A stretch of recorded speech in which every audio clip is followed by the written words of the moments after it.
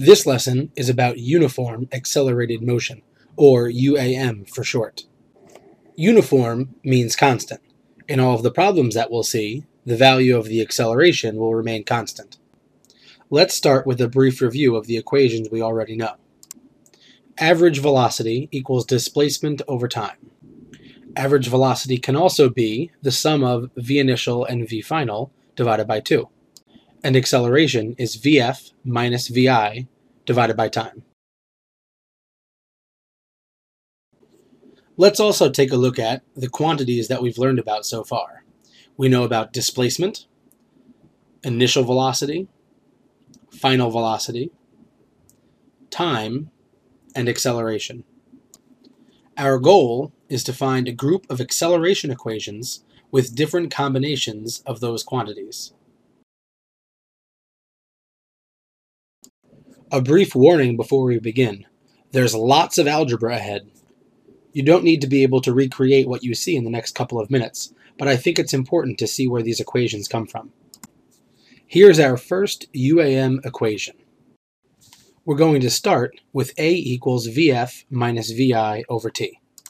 If we multiply both sides by t, we'll have At equals Vf minus Vi. If we add Vi to both sides, we'll have our first UAM equation. Vf equals Vi plus At. Not enough algebra for you? Here we go. And now for our second UAM equation. We'll start with our first UAM equation, Vf equals Vi plus At. We're going to add a Vi to both sides. Why? You'll see. Now we'll divide both sides by 2, leaving us with Vi plus Vf over 2 equals Vi plus 1/2 At. Vi plus Vf over 2 is one of our equations for V average, so we'll put that instead. We'll use the other equation for average velocity to replace V bar with displacement over time. For our last step, we'll multiply both sides of the equation by time, leaving us with d equals Vit plus 1/2 At squared. This is our second UAM equation. Still not enough algebra for you? Let me see what I can do. And now for our third and final UAM equation. Once again, we'll start with our previous UAM equation, d equals Vit plus 1/2 At squared. First, we'll multiply by 2 to get rid of that 1/2. We have 2d equals 2Vit plus At squared. Now we'll multiply both sides by a. We have 2ad equals 2avit plus a squared t squared. Let's make this equation even more ridiculous. Let's add a vi squared to both sides. Vi squared plus 2ad equals vi squared plus 2avit plus a squared t squared. Why the heck would we want to do all of that, you might be asking yourself?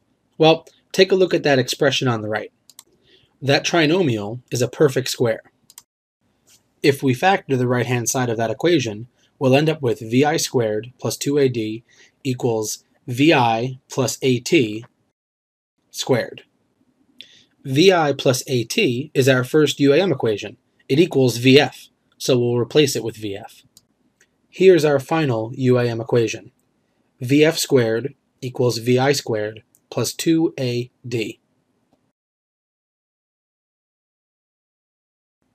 If you didn't catch all that, it's understandable. The most important thing is that you know what the UAM equations are and that you know how to use them. So now we have 3 new equations, but how will we know which one to use? To figure this out, let's take a closer look at the equations to see how they're different. Since these are the uniform accelerated motion equations, they all have A. They also all have initial velocity. The first equation doesn't have displacement, but it does have time and final velocity. The second equation has displacement and time, but it doesn't have final velocity. The last equation has displacement and final velocity, but it doesn't have time. How does this help us figure out which equation to use? Take a look at those x's. Each equation is missing one of our quantities. When solving a UAM problem, we'll first determine which quantity is not involved in the problem. Then we'll know to use the equation that's missing that quantity. Let's try an example so that this makes sense. A ball rolls from rest down a 12-meter long incline. If the ball's acceleration is 1.4 meters per second squared, how long will it take it to reach the bottom? As always, we'll start with a list of givens. See that word rest up there? If it starts from rest, that means its initial velocity is 0 meters per second. The ball's displacement is 12 meters, its acceleration is 1.4 meters per second squared, and the time is what we're looking for. V final is not one of our givens. Therefore, we can't use any equation that has V final in it.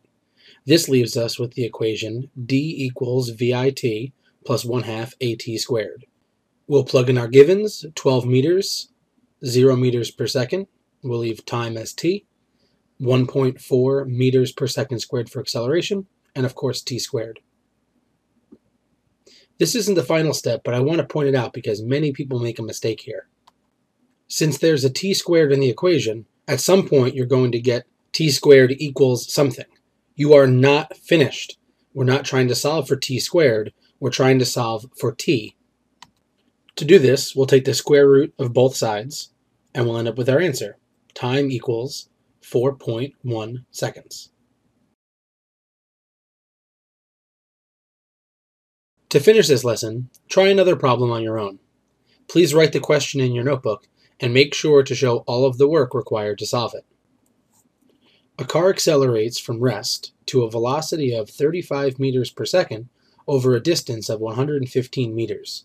What is the acceleration of the car?